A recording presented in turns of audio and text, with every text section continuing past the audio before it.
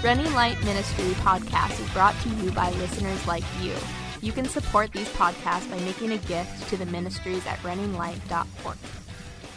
Hey everybody, welcome to the Running Light Ministries podcast. We call it the Better Pleasure podcast for June 23rd, 2017. And our guest is Nathan out in Pasadena, who we have known for a while now, quite a few years. And the topic is going to be one of homosexuality. It kind of piggybacks on last week's podcast. I think you guys will find it very interesting as Nathan identifies himself as a gay Christian man. So we hope that you enjoy the podcast and really get something out of it. And we hope that it is that you can dialogue and disagree and still be friends, which is quite odd today for most people. Very difficult thing to do. But we hope that we can help out in what that looks like. So here you go, Better Pleasure Podcast. Enjoy. Why don't you tell a little bit about who you are, Nathan, and how me and you got to know one another, that kind of thing. Sweet. Okay. So it's actually, I think, easier if I talk about how you and I met first. I met you in University of Arizona. Uh-huh. You came to speak at a large group for InterVarsity Christian Fellowship.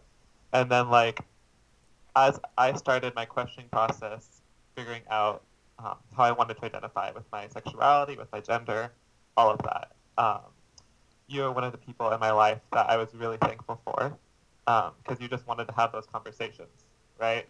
Like, it wasn't scary. It wasn't going to be like, we're going to shame Nathan for every single thought that he had. So it's just like you and I started talking. And then towards my junior, senior year, you kind of just brought me along to different events as needed when you needed a gay person. That's right. I actually had you do a little talk with me, like a Q&A, if I remember, with our college group. Mm-hmm.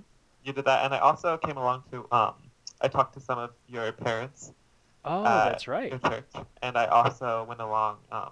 You had this one thing with all the black churches in the area. Uh huh. That I hopped along on. Yeah, isn't that great? Yeah. And then I was in Peter's purity group, senior year. Senior year. I don't remember senior year. It was just the time. And then I graduated U of A. I went to Stanford. I got my master's in math education and my teaching credential. And tried teaching, didn't like teaching. So as far as who I am, that's very much in flux, but I am a Christian, I am gay, I am in a long-term committed monogamous relationship with another guy. His name is Thomas, so if I say Thomas, that's who he is. Right. And happens to live in Canada, so I'm awkwardly moving to Northern Washington next month. So you see yourself as gay today. Back in the day, I remember were kind of up and down with those things. You were kind of really going through a search and a wondering of where you were at. Yeah. I know that I listened to the podcast on June 12th, June 16th, one of those, and you guys were talking about Q as being questioning. Yeah. And I was very much questioning during that time. I always thought also, I always thought Q was queer, but it's Q is questioning. I was just supposed to talk about that. Q can be both. It's a much longer acronym, much longer.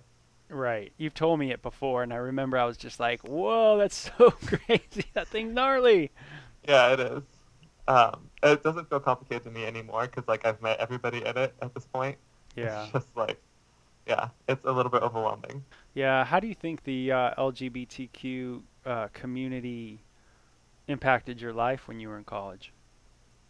It was, so I started in my sophomore year with a desire to just understand the LGBT community. That was very God-led, that I had prayed about a lot.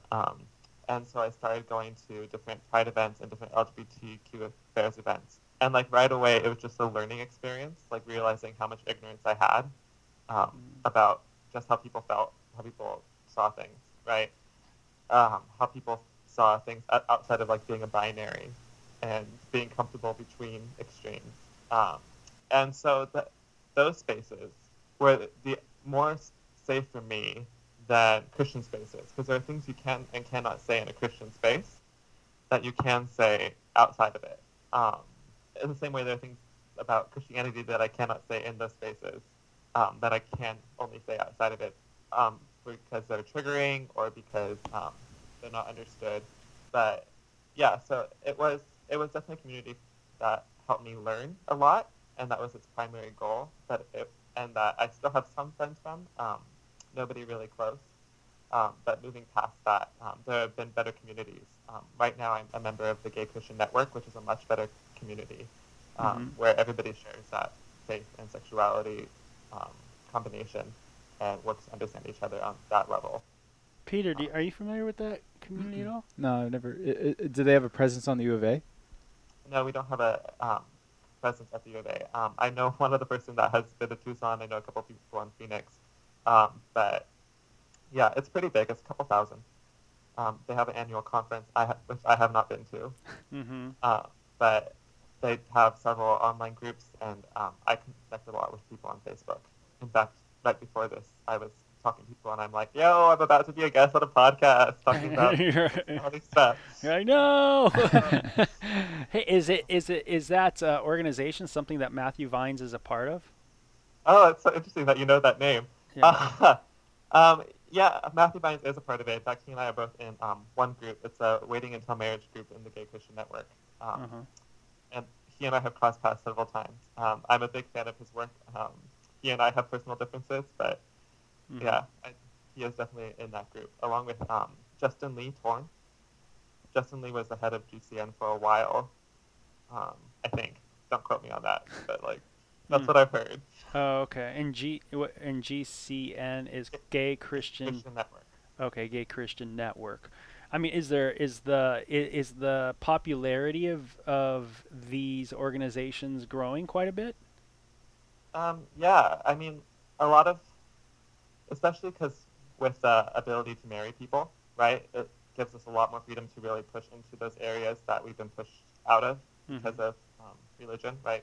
When marriage was open, we then talked about what that meant in our context, right? Yeah. And it gave room for people to be a little bit more conservative, which that doesn't mean that all gay Christians are conservative. That's certainly not true. We're kind of progressive by nature of our existence. But those spaces have been getting more comfortable as the evangelical church has been growing in the acceptance of the LGBT community, and as social networks have just been developing. Yeah. Just to break people's boxes down that are listening to this, you weren't molested by some older gentleman when you were young? Not at all. Not at all. In fact, my parents are in a loving, committed relationship. Never seen them handle a conflict poorly. Everybody I knew growing up, same situation. Very stable household, very stable life. Your dad, though, maybe some people would say maybe your dad wasn't really a man kind of man. Maybe your mom. Are you more into your mom than your dad, or? No, both parents are pretty strong parents, different ways. But my mom was a homemaker and homeschooled us. Dad is pretty manly. He does the carpentry and the building airplanes. And That's all it. That. That's the answer. That's why you're the way you are. Oh, yeah. No, but the point, and I'm laughing about it, but the point that I'm making is that some people are always gonna listen to a person who's gay, and they're always gonna be listening with that idea of like, that's it. Oh yeah, like, for sure. Oh, that's why you're the way you are. Something that happened very early in my coming out process with my parents that was unexpected is my dad said, you must have been born this way because, like, we're great. Right? Like, there's nothing that we did. And which I do want to point out that my parents are not affirming. And if I use the term affirming and not affirming, that essentially means affirming believes that it's possible to have a committed gay relationship that is blessed by God. And unaffirming, non-affirming means the opposite of that. That any context, gay is wrong. Gay is sinful.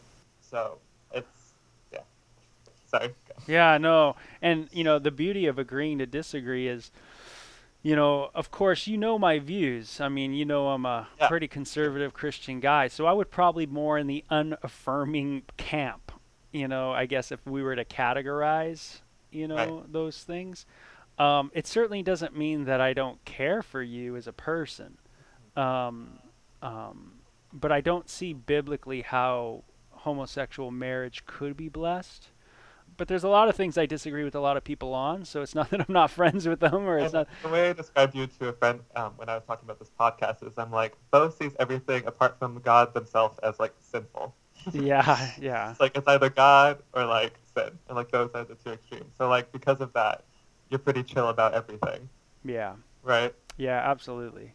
And I certainly, it's hard for me to overly judge in the sense that, and I think Peter would agree with this too, is that we both um, realize the effects of sin on our own life, especially in our own sexuality.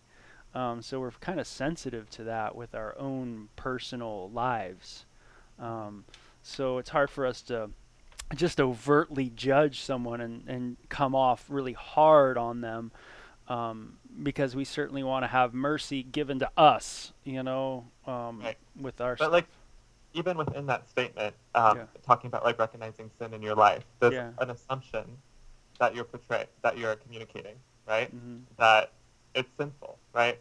That being gay is something that's sinful, right? Yeah. We're like acting on that. Like that's what's being communicated in that process. And I, of course, agree that there are definitely aspects of who I am as a gay man that are sinful, Mhm. right? But at the same point, it's essentially how I love, right? It's not only who I choose to love and how I choose to love them. It's how I interact with women, how I interact with men, how I interact with God, how I interact with myself. And it's all of those different levels of how I love, right?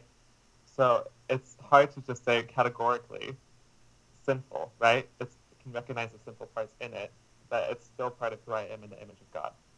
Hmm. Yeah. Peter, do you have anything to? Well, I mean, Any questions? yeah, I think that's like what you said, Nathan, I think is really important, and I appreciate you saying it, because I think that there would be because obviously, from what we've said so far, we're obviously at odds at certain things, but I like how you put that there are bigger issues to think about in how we relate to people and how we walk in love and how we talk to God and communicate with Him.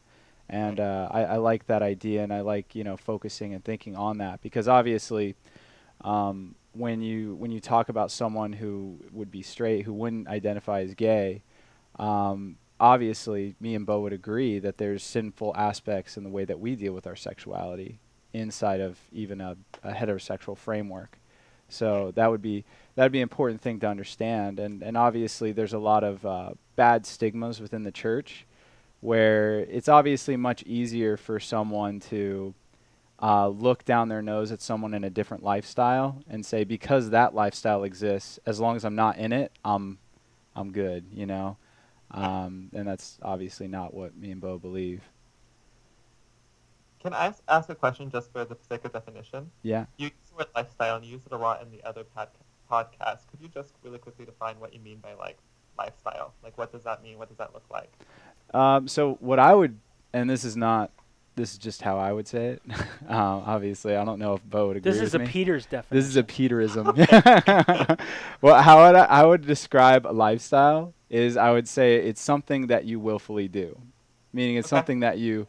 It's not something that, like, let's say there's somebody who steals. I wouldn't categorize them as being in the klepto lifestyle, as long as they don't want to be in it.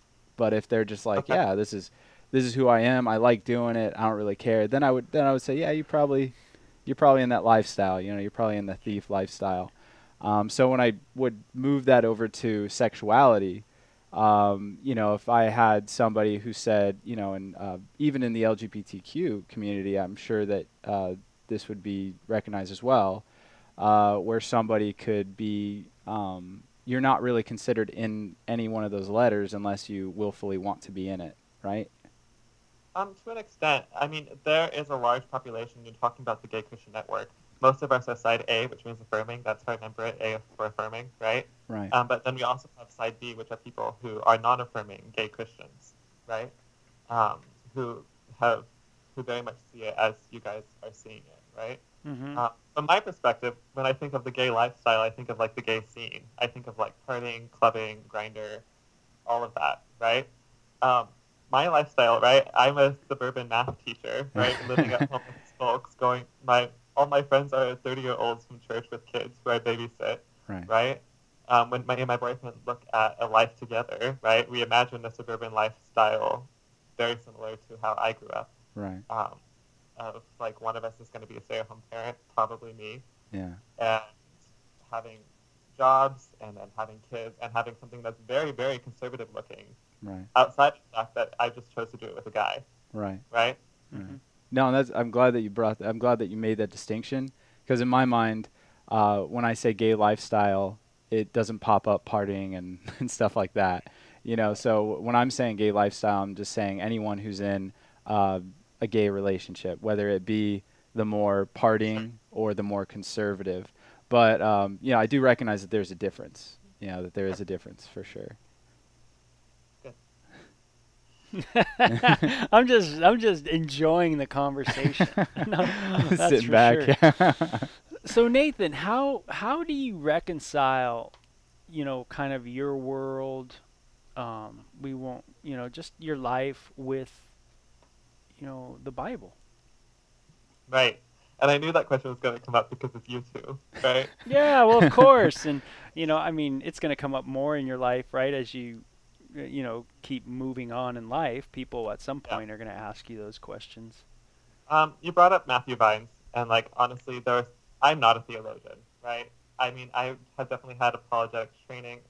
I definitely have had conversations, but just going into this conversation, I'm going to admit that I'm not a theologian, which doesn't mean that my arguments are wrong. It just means that there are probably better people to argue them than me. But if we're talking, the one passage that I come back to, because if we're being honest, and we'll get Matthew Vines' arguments just to pick one person, right? The one that I struggle with the most is looking at Romans. Okay. Which is the one where, he gave them up to their sinful desires, and right? Yeah. And I honestly wrestled with that for a year. I was a pianist at a church in Palo Alto, and I didn't hear a single sermon for a year because I just sat there with Romans, just trying to figure out what I was doing, right? And the conclusion that I've come to, which is not a perfect conclusion, right? Bill knows this about me, but like I tend to solve things in emotions before I ever solve them in my head, is that the person pictured and painted in Romans is someone who's very much committed to strife and destroying their relationship with God and causing strife in the world. And that is against that vision that all of us have as Christians of getting the world closer to a place where it looks like heaven, right? Getting it to a place of reconciliation, getting it to a place of things made new. It's the opposite of that, right? And honestly, there are times when that is me, right? There are times when that is all of us, right? Causing strife, right? Mm-hmm. Our main conflict is a conflict between us and God and us and His creation, right? That is the main conflict that all of us experience in our lives. It's why we have sin, right? Mm-hmm.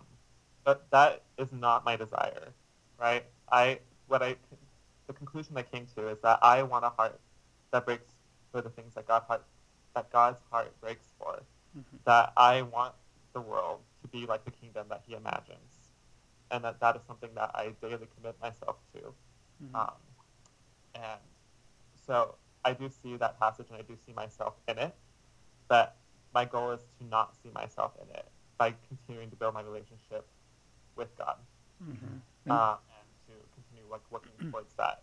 So I view that one, and I've come to view that one as more of a warning of like, this is who you can be, right? This is who we can all be, and to instead make a daily choice, which, if you guys are big theology buffs, is why a lot of gay Christians end up in unreformed churches or non-Calvinist churches, because those are churches and theologies that highly value choice and daily choice, because they don't view salvation as something that is stable. They view it as something that this isn't holistically across the entire churches, but often they view it as something that you choose and you opt into at some level consistently. Right. And, I have listened to Matthew Vines' a couple times, and just to see if you would line up with him in what I've heard him say.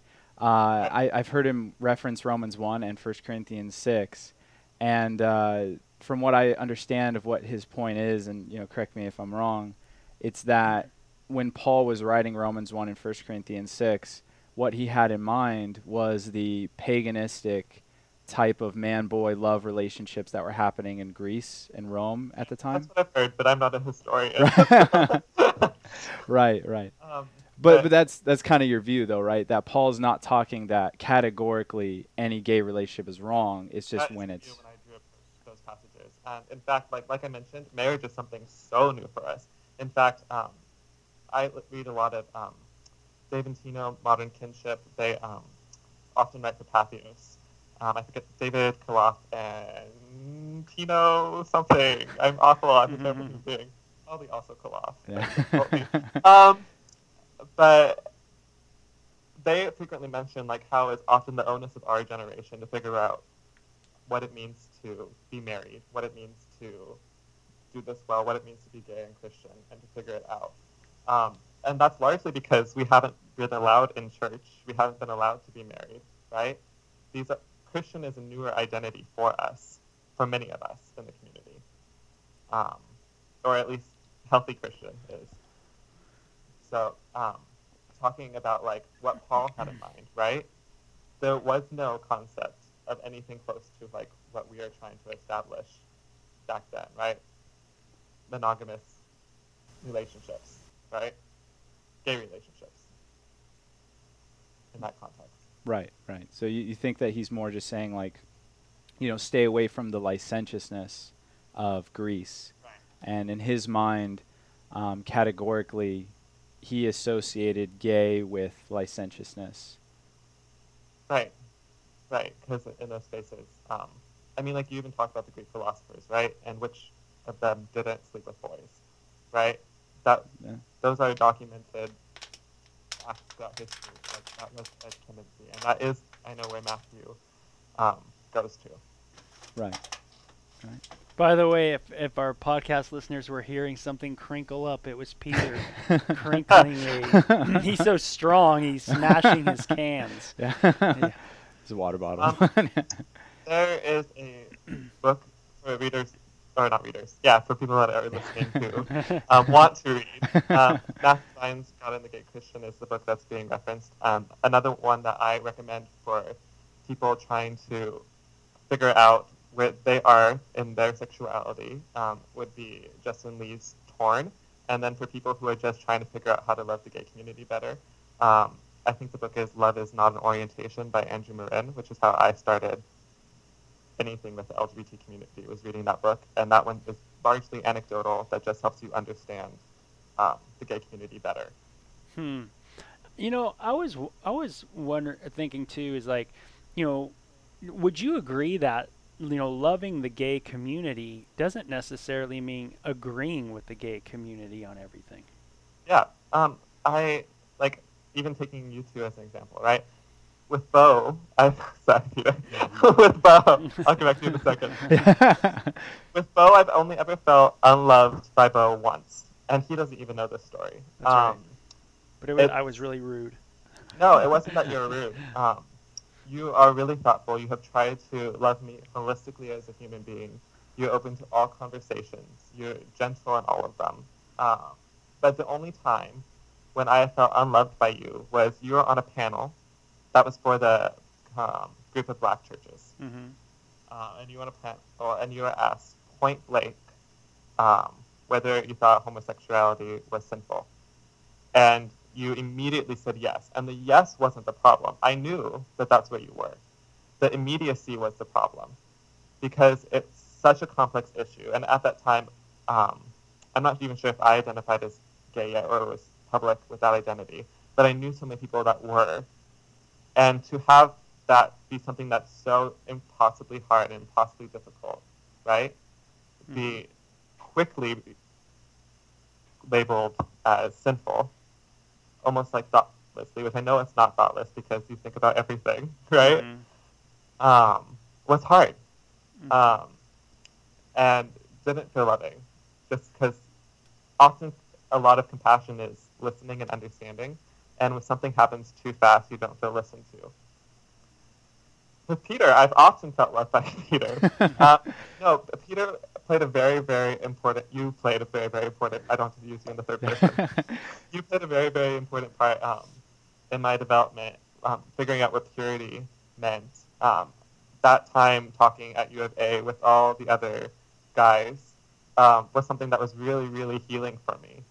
Never have I ever been in a group of guys that had been so encouraging and so helpful, especially when I haven't been friends with a lot of guys in general. And you made that space safe, and you made that space very highly investigative. But a lot of the times, the hard thing in our relationship is whenever I sense what we call Bible bashing, right? It's like, let's dive into Corinthians. Let's say that you're wrong. Let's argue that you're wrong. Because you're not just arguing with my points, my viewpoints, you're arguing with my life, right? Which, like, I recognize that you guys do in ministry all the time, right? But, like, right now in my life, my safest person is my boyfriend, right? And we've worked on that, and that's one of the reasons why we're together even though we're 2,000 kilometers apart, is because we provide that safety for each other, right? So it's hard when that is attacked and feels like it's being dismantled. Yeah. I mean, how do you think a person who doesn't see Matthew Vines's explanations as correct biblically, how do you think they are to express their beliefs in a loving way? Oh, man.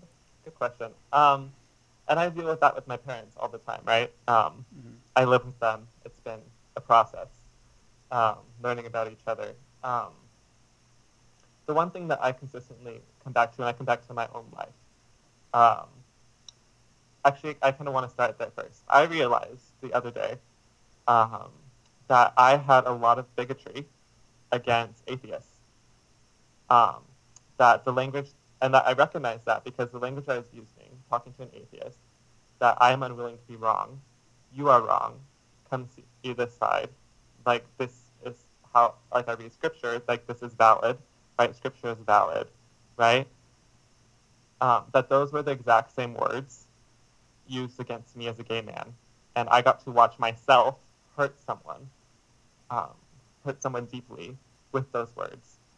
And I came to the conclusion that if I am talking with someone and they express that they are not feeling loved, if they express that in words, they express that in posture, they express that however, that as a Christian, it's my duty to change. Not necessarily change my conviction, but change how I approach it, right?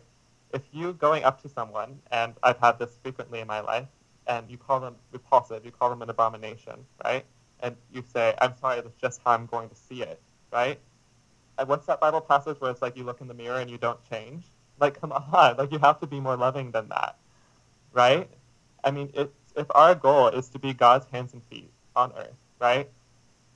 And we need to make sure that our goal in that is to be loving and to be growing to a place where the other person feels loved, right? People don't come back to people who they don't feel loved by. And I've lost churches for that reason. I've lost friends. I haven't lost family members. I've been really, really fortunate, so that's common for people in the gay community. Mm-hmm. But loving well is something that's important, right? Yeah. And I don't have a perfect answer. Kindness is always good. Inviting us in is always good. The best things that churches have ever done is say, yes, we want you to work with children, right? Yes, we want you to, on worship. Yes, we want you here. Yes, we want you at our events. We will fight for you to be in those positions if otherwise, right? Mm-hmm. But there reaches a point where I recognize that my expectations are unfair, right? In my conservative church, it is unfair of me to expect them to ever perform a marriage ceremony for me, right? It's not unfair for me to do anything else in that space. or to expect to be able to do anything else in that space because of my sexuality, right? It's in my personal life. It's unfair for me to expect my parents to celebrate at my wedding or even to come to my wedding because I would be challenging that expectation. But it's not unfair for me to expect emotional support and to expect love from them because they are my parents, right? So when those expectations are violated, it's hard. So you wouldn't see them not like attending your marriage as an act of unloving? I would struggle with it, but I recognize that of course I would want them to be there, but like also if and when that happens, right, with whoever that happens with, I want people there who are celebrating, right? I don't want to have to think about what people are thinking at table 14, right, which they probably would be at a higher number table, but like, you know what I mean? Yeah, because I mean, and the question that I ask, I know, is a tough one because I think we all feel the tension within that question. Because there's fundamental issues, obviously, that we disagree on, and there's and they're rooted in theology. It's rooting in how we view God, how we feel God acted in creating the world. I think, looking at your question, one of the most healing things that happened for me was after I came out, when you had me meet with parents from your church who had sons that came out, who were my age, a little bit older. Yep. Right? And I got to have conversations with parents who were not my parents, right?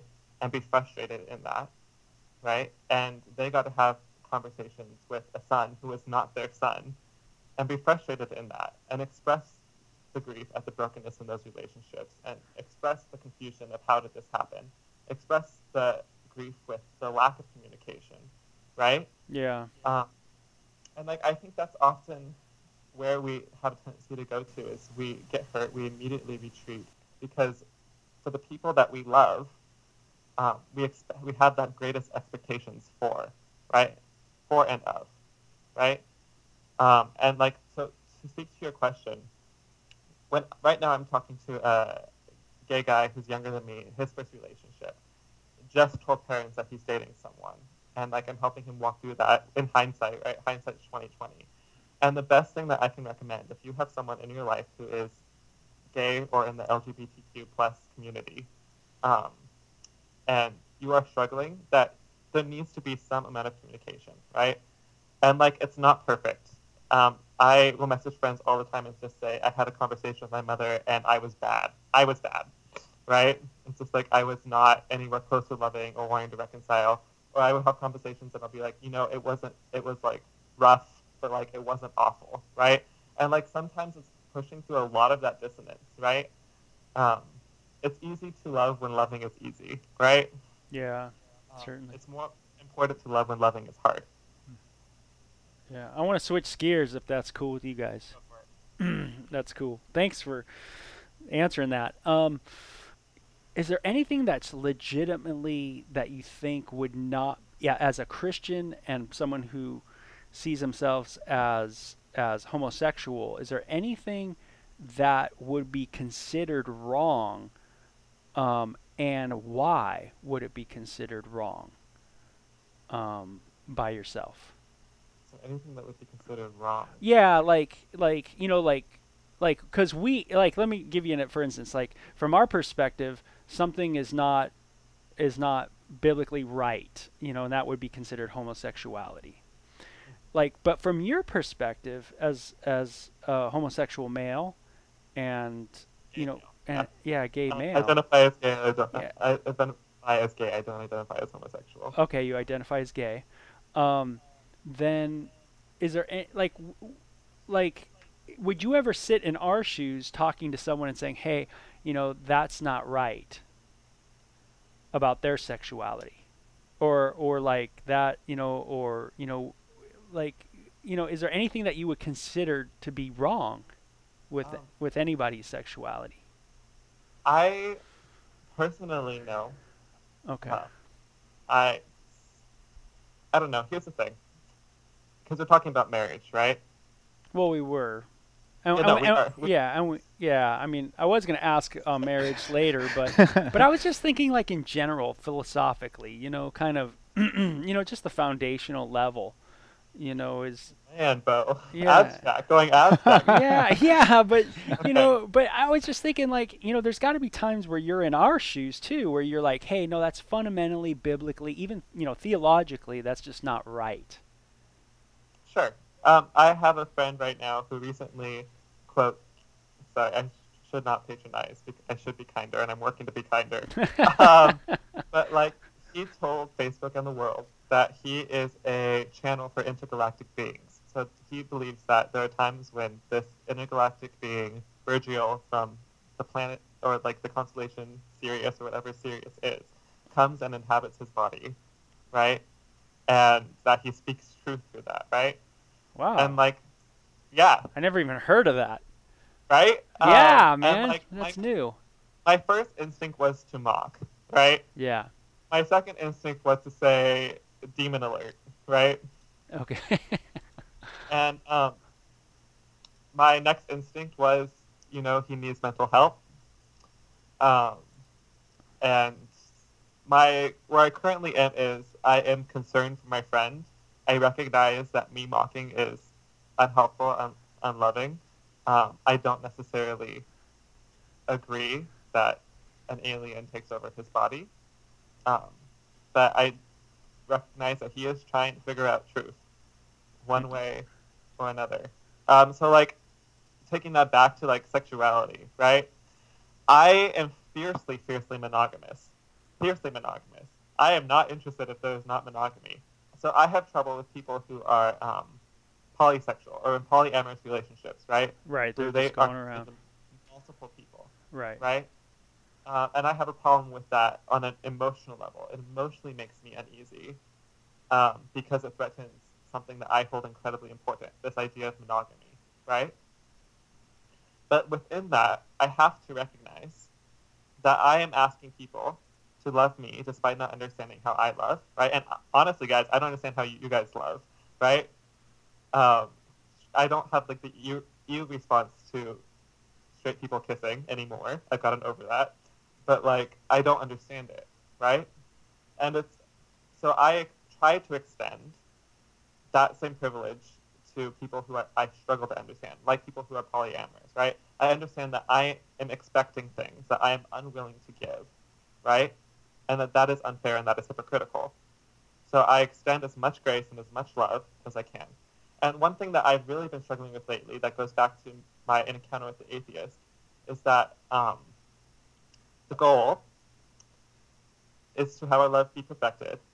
And the goal eventually is no greater love than this, that a man lay down his life for his friend, right? Or for a friend, right? And what does that mean to lay down your life? Is your life bigger than your convictions, right? Is it ever appropriate to suspend your convictions, these things that you hold deeply, to love somebody better, right? Especially if we talk about, like, life in the eternal sense, right? Or life in, like, your relationship with God sense.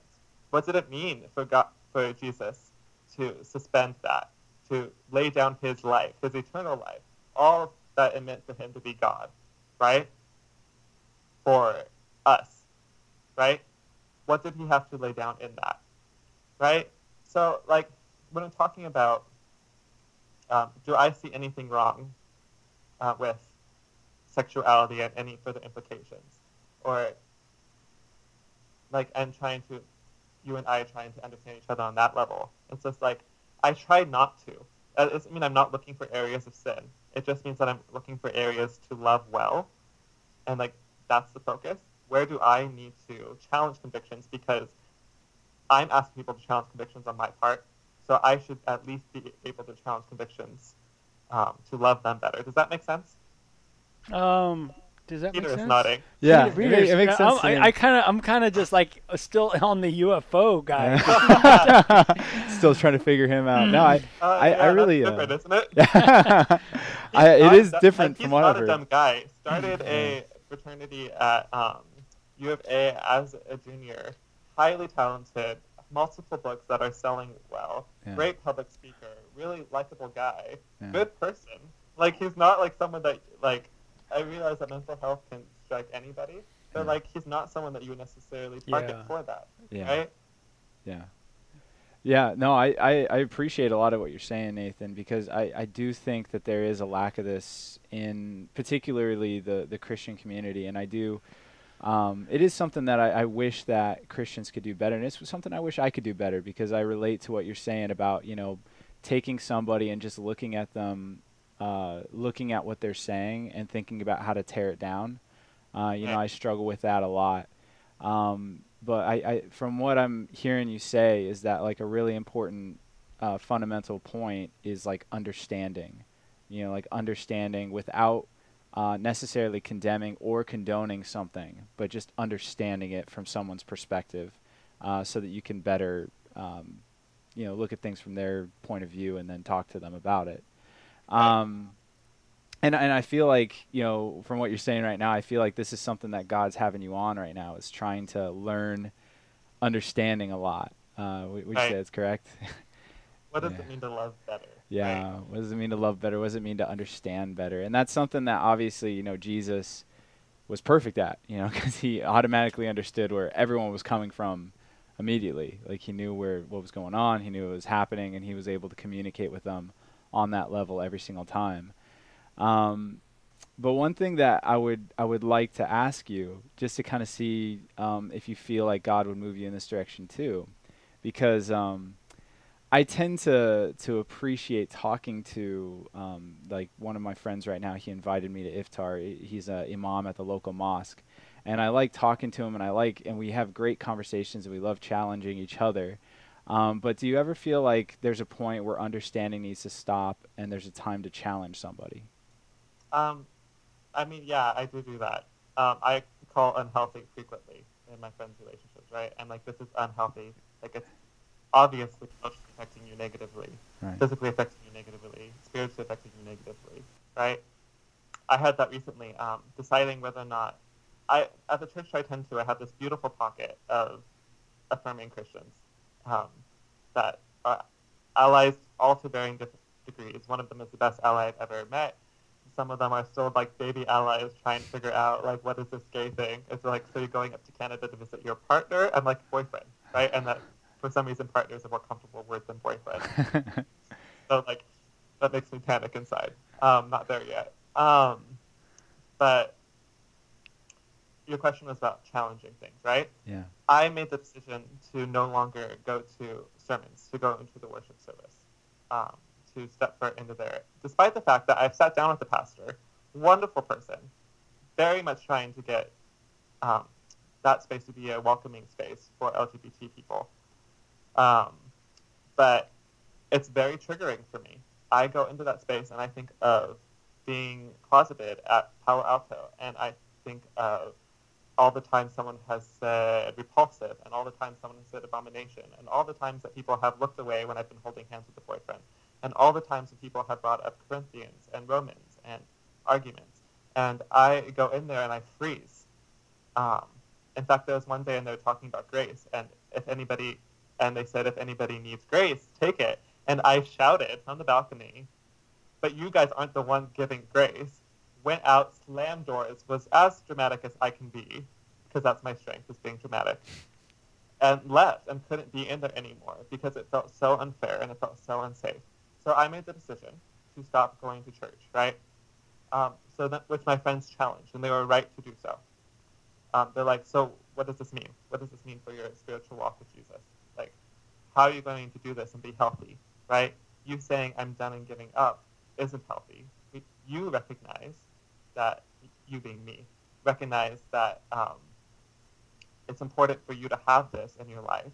That it's important that you thrive around hope, that you cry every Sunday at Advent just because like the hope is getting to you, and that you need more than this, right? And so like places to challenge of the decision you are making right now isn't just going to lead you to a place of unhealthiness, a place further away from the kingdom. It's a place that is both indicative of your distance away from the kingdom and is going to worsen that immediately, right?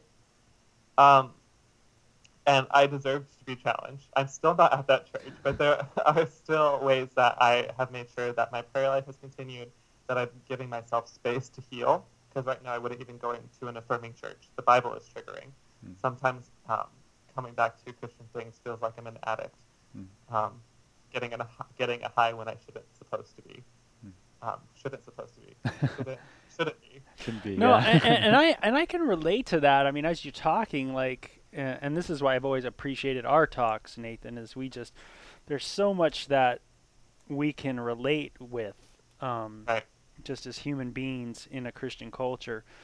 But sometimes I want to not be a part of church in my mind, even though I've been an assistant pastor for so many years now, over 20 years, evangelical, just the whole thing.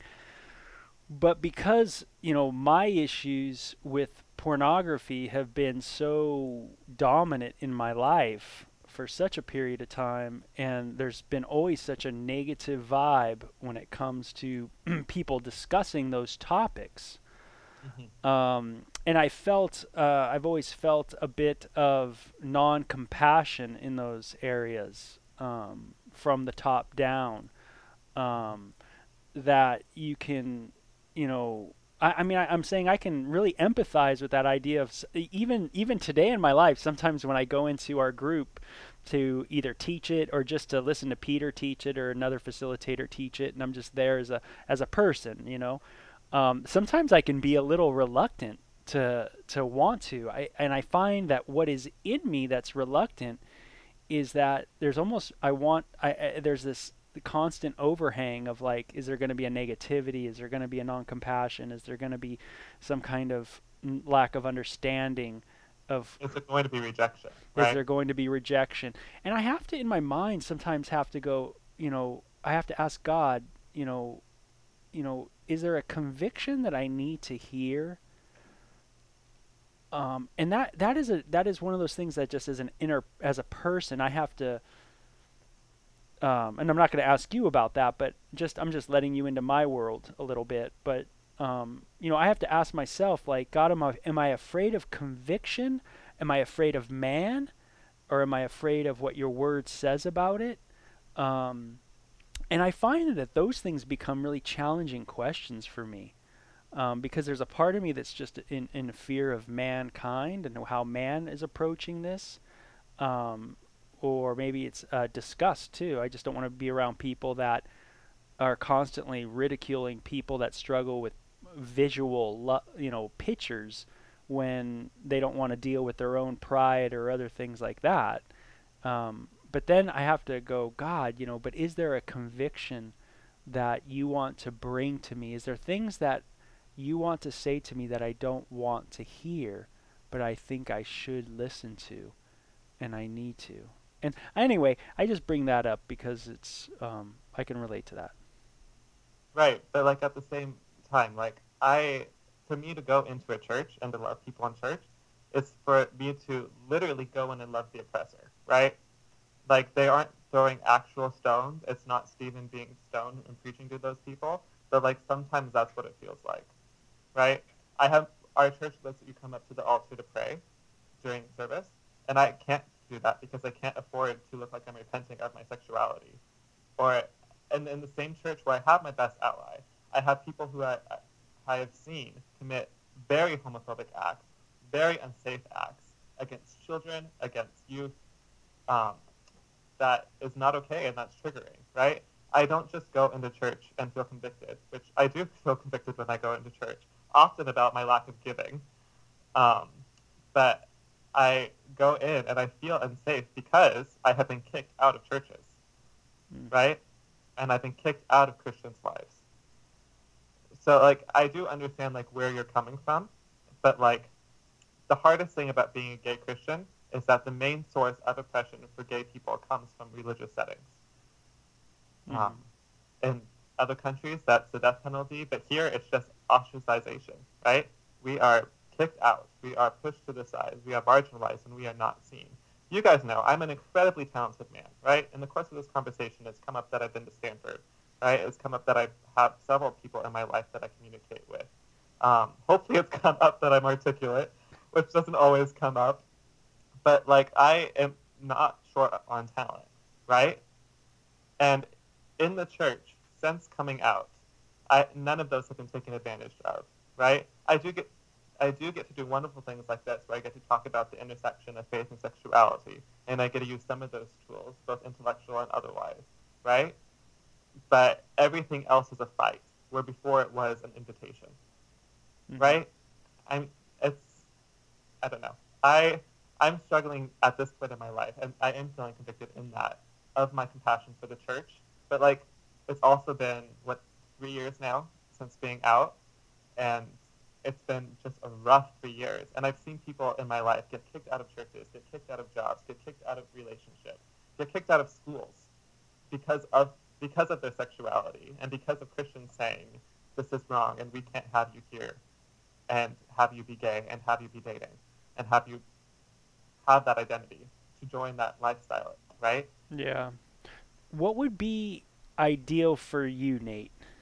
What would be an ideal? I mean, let's face it. The culture is, the Christian culture and the secular culture is trying to figure out this whole thing. Yeah. And it's kind of, the whole United States is in this, like, weird flux, right? Yeah. Where you got gay marriage that's relatively new. The church is trying to figure out how this works. What is ideal for you? Yeah, I'm going to speak to both the non-affirming and the affirming church together, the church universal, right? Yeah. That has basically created a schism over this issue, right? That we even see them as non-affirming and affirming, right? That people go into church and, like, we can't stay here because they believe in gay marriage and we don't, right? And that has become a main issue for the church, right? One of my favorite sayings that I say, it's a Nathanism, is that often black and white questions have gray answers, right? And, like, it is as detrimental to be divided as it is to be, like, ostracizing people. Meaning that, like, even in an affirming church, often when I go to an affirming church, I feel like I've failed being in a non-affirming church, and that is my only choice, right? Or that I have to choose between these two things, right? That it's my sexuality or God, and not my sexuality and God, right? And that those are my options, and that it's a choice. And the problem is that choice presented to someone who's gay, it's either take this identity that you can choose into, right? This identity as a Christian, right? Which, like, Jesus don't want you if you don't got the free will to say, yes, I want you, right? Or you choose your sexuality, which debatably you're born with, right?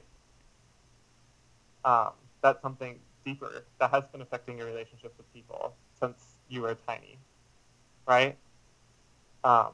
Because, like, given the choice between something that an identity you can't change, an identity that you can change, it's so much easier to give up the identity that you can change, right? Which often is being a Christian, right? So church is making it a decision, or making it a choice between we are going to be affirming or non-affirming, and not creating a body of people that are both, right? That dissent, that disagree, but that at their core recognize that this is a population that they've wronged and that they need in the church. That's a problem, right? It needs to be a more unified church around the idea that it's okay to have anybody, right? Not necessarily regardless of their sin, but just anybody, right? Does that make sense? Yeah, I think I'm processing it. How about you, Peter? I mean, there's some good stuff in there. Because it's like look at this space, right, in this podcast, right?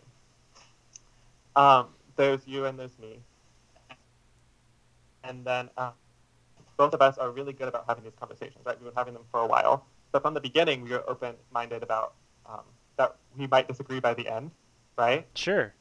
And the intent has been to love each other well throughout that entire process, and to figure out what that means, right? To be kind, to show up when we need each other, right? Yeah, Largely, absolutely. I need you because I go into crisis frequently.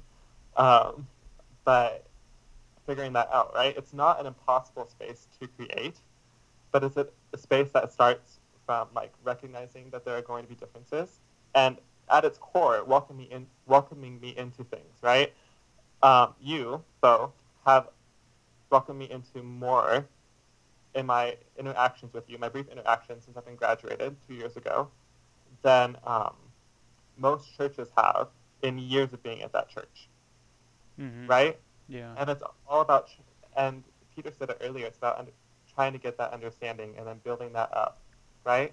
Because, like, I honestly don't know what happens in Peter's mind.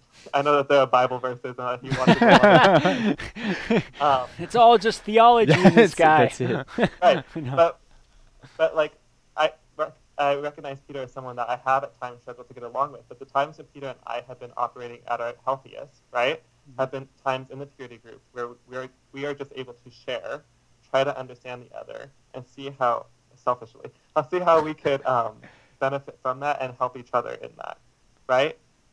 And like that's where the church needs to get to, right? It needs to stop being camps of yes or no, and it needs to start being camps of one day will be in a kingdom where relationships don't end, and we need to understand what it's like to build relationships that can last that long, right? Yeah.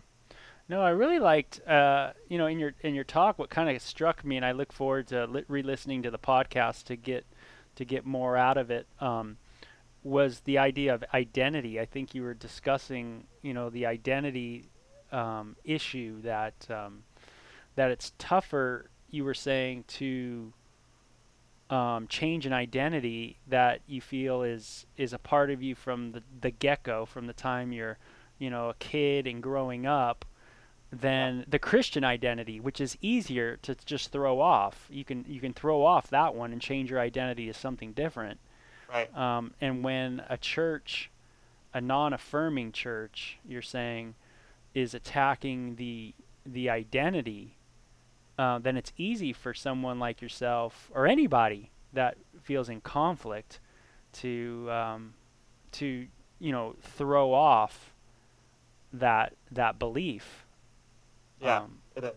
It's easy, and I think the reason why it impacted me is because I think that's a pretty deep and a pretty I think that's probably pretty accurate. If you don't, one that's deeply felt. That's an idea that's deeply felt because like it's actually very like non-threatening for you guys to say if you're going to be in this church, like we're okay with you, like as long as you're single, right? In fact, I don't have problems inside of churches when I'm not dating someone. But as soon as I get into a relationship, right, the church at that point is then threatening my relationship, right? They're saying when you come in, you give that up, right? So when a married couple walks into church, and a gay married couple, right, and the church says, this is wrong, they are asking for a divorce, right? They are asking for something that everybody agrees is sinful, right? And that breaking of the relationship between two people, right, who love each other, right? So, that's yeah. I mean, and at the core of what you're saying, of course, is that idea of that definition of marriage, right? Not every church is looking at a gay marriage as marriage, right? Right. I mean, those kind of things. Every church is recognizing that love is love. Yeah, but and I think even that we could probably talk about, but because we don't want to go forever, Sorry. I do no problem, because me and Peter can. That's the problem, and I know you probably can too. So, is what you see like in the society right now? I mean, you're on the cusp of so many things. I mean, you're, along with Matthew Vines and guys like that, and the other gentleman you mentioned who, do you feel like you guys are on just like this kind of, not a crusade, but just so much of a quest of newness and, really changing things in the United States? Oh yeah, I I think we definitely are, and like definitely from different perspectives. And that's where Matthew Vines and I disagree. But it's also because we have very different personalities. Is he tries to meet people on that intellectual level, which, like, honestly, for many people, is important, right? I can definitely operate at that intellectual level, but all of my changes in my life have come from an emotional level, right? So sometimes I'm even unfair. I'll say things that are intentionally heartbreaking to try to get people to understand where I'm coming from, but often I just want them to have compassion, right? Because I desperately want compassion, right? Yeah. Get that from God, not so much from Christians. Yeah, and I heard what you said in the beginning, and I think it was really powerful because whether we want to admit it or not, I think what you're saying is universally true when you say that I tend to think of things emotionally and then intellectually. Right. No matter how intellectual people see themselves, what I found in my conversations with them is that that's true across the board. Of the reason, I mean, even talking to people of different faiths, LDS people or Muslim people, it's like I could show them all the evidence in the world, but because they've emotionally made up their mind, evidence won't convince them. Or, at camp, I had a pleasure of talking to a Flat Earth. I don't know if you've ever heard of them, but yeah. When I was at high school, I guess it's gaining ground. It is. Which is It is. crazy It's gaining to me, a lot of ground. which I was blown away. Yeah, I thought it was like a weird conspiracy theory thing, and this dude's like, "Yo, like, what do you think of the flat Earth?" And I like made fun, like I just totally thrashed it, and then he's like, "I believe that," and I was like, "Oh, like I'm sorry, man," but but clearly it's like for that dude. And for me, it's actually not a matter of evidence. We'd like to say it is, but it actually is deep down in my heart. There's like an emotional connection to what I believe, and emotion will always override logic. It'd be like, telling someone who's afraid to, like a little kid afraid to ride a roller coaster ride, just to look at them and be like, well, you won't die. Just me saying that is not going to override his fear. The Right. emotion's always going to be it's going to be much stronger than what he's going to actually be thinking in the moment, Right. Yeah. But I guess if I were to ask you a question, do you think that's a positive though in humanity that we do that? That we like kind of lead with our emotions. Yeah. I don't know. I think it can be, right? It depends on how emotionally healthy people are, right? I'll end this podcast and then I'll go and I'll talk and I'll debrief it with people, and I'll sweat through any emotions that came up, right? And then I'm open to like looking at those changing. Why did I get upset at that moment? Why did I get so passionate at that moment? Why did I get emotional at that moment? Trying to figure out, and that's like an emotional awareness that I've worked on for a long time, right? For people that lead with their emotions and then like internalize, they don't talk about it, that grow in their bitterness, their resentment, their rage, their depression, right? Whatever extreme that you get when you start building up emotions, right? It's not healthy to do that, right? How many times have we talked to Christians or non-Christians, and we've looked at them and we've said, your issue right now is so much deeper, right? That's not just you're ignoring a conviction, that you are so entrenched in what you're feeling right now, or you're so entrenched in those emotions that you're not willing to like reach that higher level, right? So it's not necessarily a bad thing. It can be a really, really useful thing, as long as you're emotionally aware. But that's a plug for mental health, and that's a plug for everybody should be counseling. Everybody should be counseling. Yeah. But I don't think it's a bad thing, right? It's part of how we're made in the image of God, right? Yeah. We're made in the image of a very emotional God, right? Who's perfect in those emotions, right? And who does express extremes as needed, right? But definitely doesn't keep them to himself, and definitely lets people interact with him, right? Yeah. People arguing with God, interceding. Abraham interceding for Sodom and Gomorrah, right? Saying, like, God, like, take a look, like, evoking God's character, right? And, like, that same process of, like, looking at who we are, looking at our character, looking at our emotions, right, is something that is incredibly healthy. In fact, if you are listening and you are somebody that's questioning, like, looking at your emotional health, looking at your mental health, incredibly important. Do that in the entire process. I've seen so many people who just get to the end of the questioning process, decide on something, and then get stuck being broken in that. And you don't have to be a broken gay person. You also don't have to be a broken Christian, right? I have hope and a desire for reconciliation, right? Which is why I'm talking with you guys to begin with, right? So if you're a Christian who's listening, right, you don't have to be stuck in your emotions anymore without even like changing your thoughts, right? Bo disagrees with me, right? Bo is non-affirming, but he's not stuck in his emotions, right? He's willing to access those parts that says, I want to love Nathan better and I want to be kinder, right? Amen, brother. Yeah, no, absolutely, man. No, no, absolutely. It's good stuff, man. I always enjoy chatting with you, Nate. And that's what you say. What?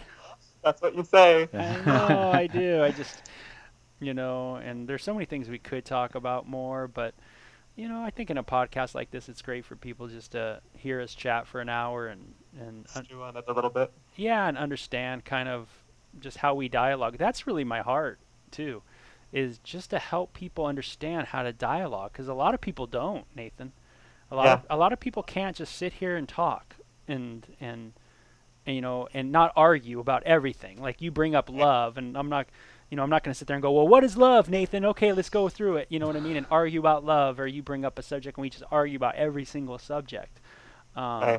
Is just to realize that we're not going to, it takes years and years of, my relationship with my dad and my mom to understand them and know them well. I mean, that's how it is with just people. So, I hope people can listen to this podcast and be able to go, hey, maybe I can work on this dialogue, better, and that kind of thing. One of the good grounding things for me, this will be my last thought, I promise. But one of the good grounding things for me that was told to me recently is that the question was asked, like, does Jesus take sides, right? And the easy answer is to say no, right? He doesn't take sides, right? The harder answer, but the answer that I've been struggling with, whether or not it's right, is that he always takes the side of the oppressed, right? Always the oppressed, right? Which is kind of where I've been trying to center myself in all of these discussions, especially because, like, I'm still a white-presenting male. There are so many discussions that I have with other people where I feel inadequate, right? That when I'm thinking about Jesus, always the oppressed, right? Good stuff, brother. Okay, well, we'll let you go. Okay. Bye, guys. Hey, dude. Thank Later. you. Good chatting with you, Nathan. Check out runninglight.org to begin our 2 video series, Take Flight and Love or Lust.